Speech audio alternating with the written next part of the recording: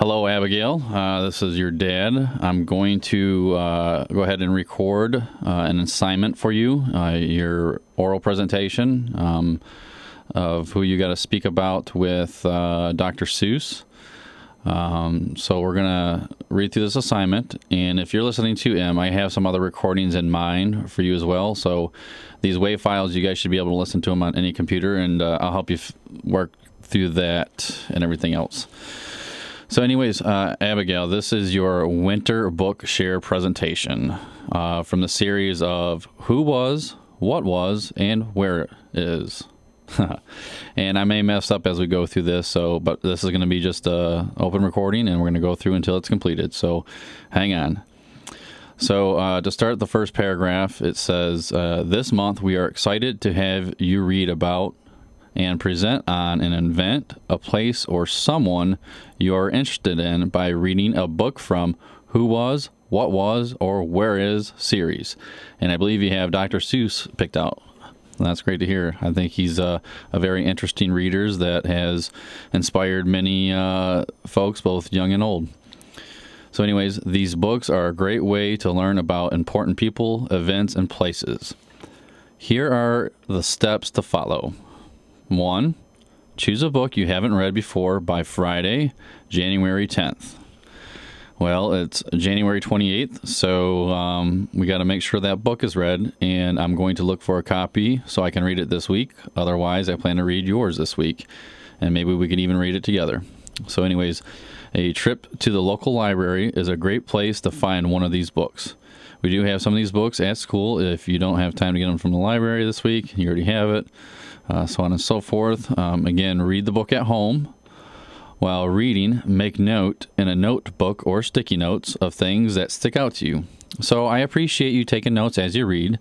But one thing I've learned, again, through studying over years, and again, like I said, I kind of understand some of your perspectives. You know, you and I are alike in some ways.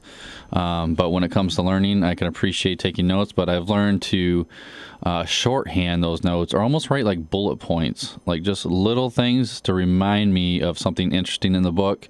Maybe it's like 1 or 2 words with the page number, or just a word or two, or maybe a quick sentence. But it's always nice to have that page in mind so you can refer back to that. But again, you don't want to get lost in your notes as you're reading. You want to focus on reading and write little notes, if that makes sense, because you want to absorb the material and understand the book. But back to our assignment. So again, write down things that stick out to you. Things such as, what do you wonder? What amazed you? What interests you about this person? And really, anything else that might have stuck out to you that you connected with, or you can understand and appreciate, and you think is cool, So anyways, moving on to number 3. Then at home, create a visual presentation that answers this question. So what I noticed there is a visual presentation, and I have some ideas, and I'm interested in hearing yours as well. And I think, together we could come up with a good presentation. So let's read on. So so this presentation needs to answer the question, why is this person, Dr. Seuss, interesting and important to read about? So what was really interesting and important from what you read? And you just share that with the class. And what's awesome about it is you get to give your perspective. It's whatever you thought was awesome and interesting and important and awesome and cool. And I said awesome twice because it's an awesome word. But anyways, so again, you be ready to present it, no more than 3 minutes, on Monday, February 3rd. So that's next week. We're going to work on this weekend, and, we'll make sure we get you squared away and you have no worries about it. Well, you're always going to worry about it because that's a presentation, one way or another. It's something that you want to make sure you do well, and that's nothing wrong with that. But there's no need to get too excited or too nervous or too any which way, because it's you, and it's what you need to say and what you want to say. All right, so we're going to go back to see what the sheet for scoring rubric. So rubric is kind of like a tally, kind of like a scoreboard. So that way, it's a scoreboard with like explanation, if you will. Instead of just a 1-0 score, it's all these scores and nothing score. So it's interesting because it looks at different approaches. So the winter book the winter book share scoring is follows. So if you flip to the next page on the instructions, it has a table set up. So these tables are nice because it helps you kind of define what goes with what. So there's two columns, so two vertical up and down columns. And the left one gives an explanation of what your teachers are looking for on this assignment, which is always nice because when they can say, hey, this is what we'd like to see, and you're like, okay, well, that should be easy enough then. So they kind of explain that. And then on the other side is a point system, if you will. So if you look at the very bottom, you see a total points of 20. So it looks like there's 1, 2, 3, 4, 5 areas that you're going to get scored in. And then those all add up to 20 points. So the first one is worth 1 point. It just, make sure you include the title of the book. That's an easy point. You know what you read. You just want to tell everyone else what you read. So you just tell them. The second thing, well, this is 15 points. So this looks like the meat of the assignment, if you will. You got meat and potatoes everywhere else and your veggies, but this is the meat. So this one's, again, worth 15 out of 20 points. And it wants to know that you created a visual presentation that shows the answer to the following question. Why is this person, Dr. Seuss, interesting and important to read about? So again, it's up to you on what's important and interesting, and you just tell them. You tell them that it's like 3 minutes, not even like 2.5 minutes, 2 minutes. It's whatever. It's easy to talk when you want to just talk about something interesting and important. So again, that's worth 15 points. So with your visual presentation, and I'm even thinking we might throw some note cards in. It's a neat little trick that helps people presenting.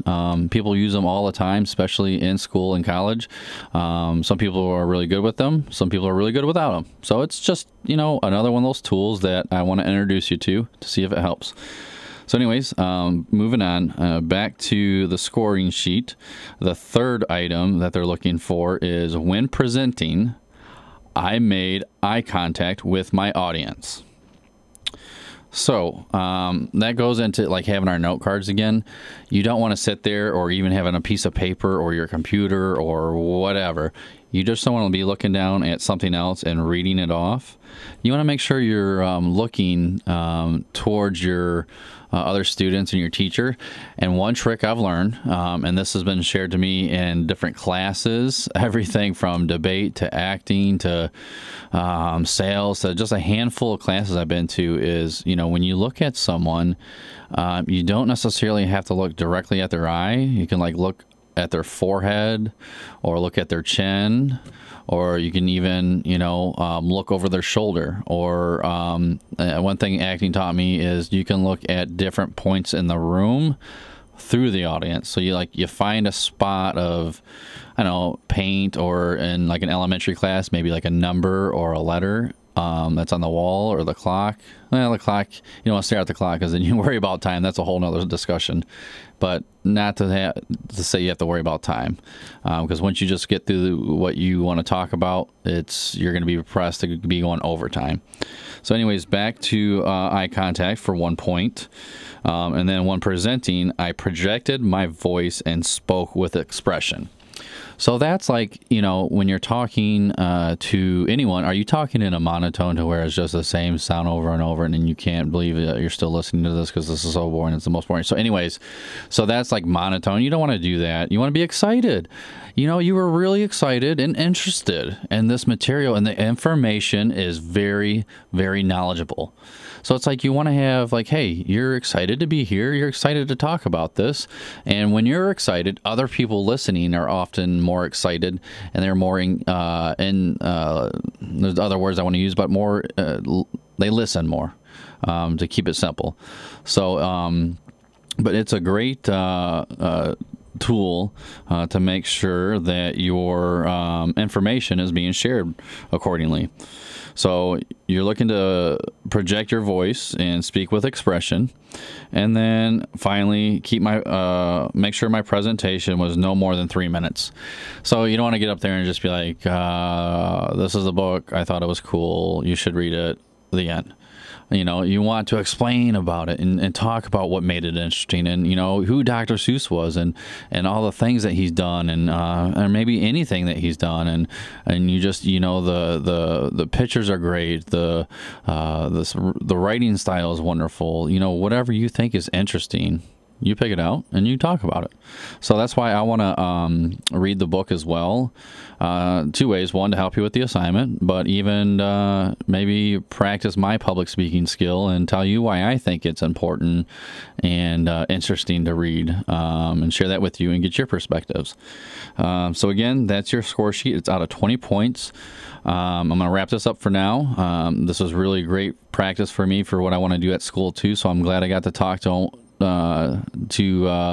you guys, or you, and for about 11 minutes now, and I'm gonna end the broadcast, and I'll see you guys this weekend, and love you very much.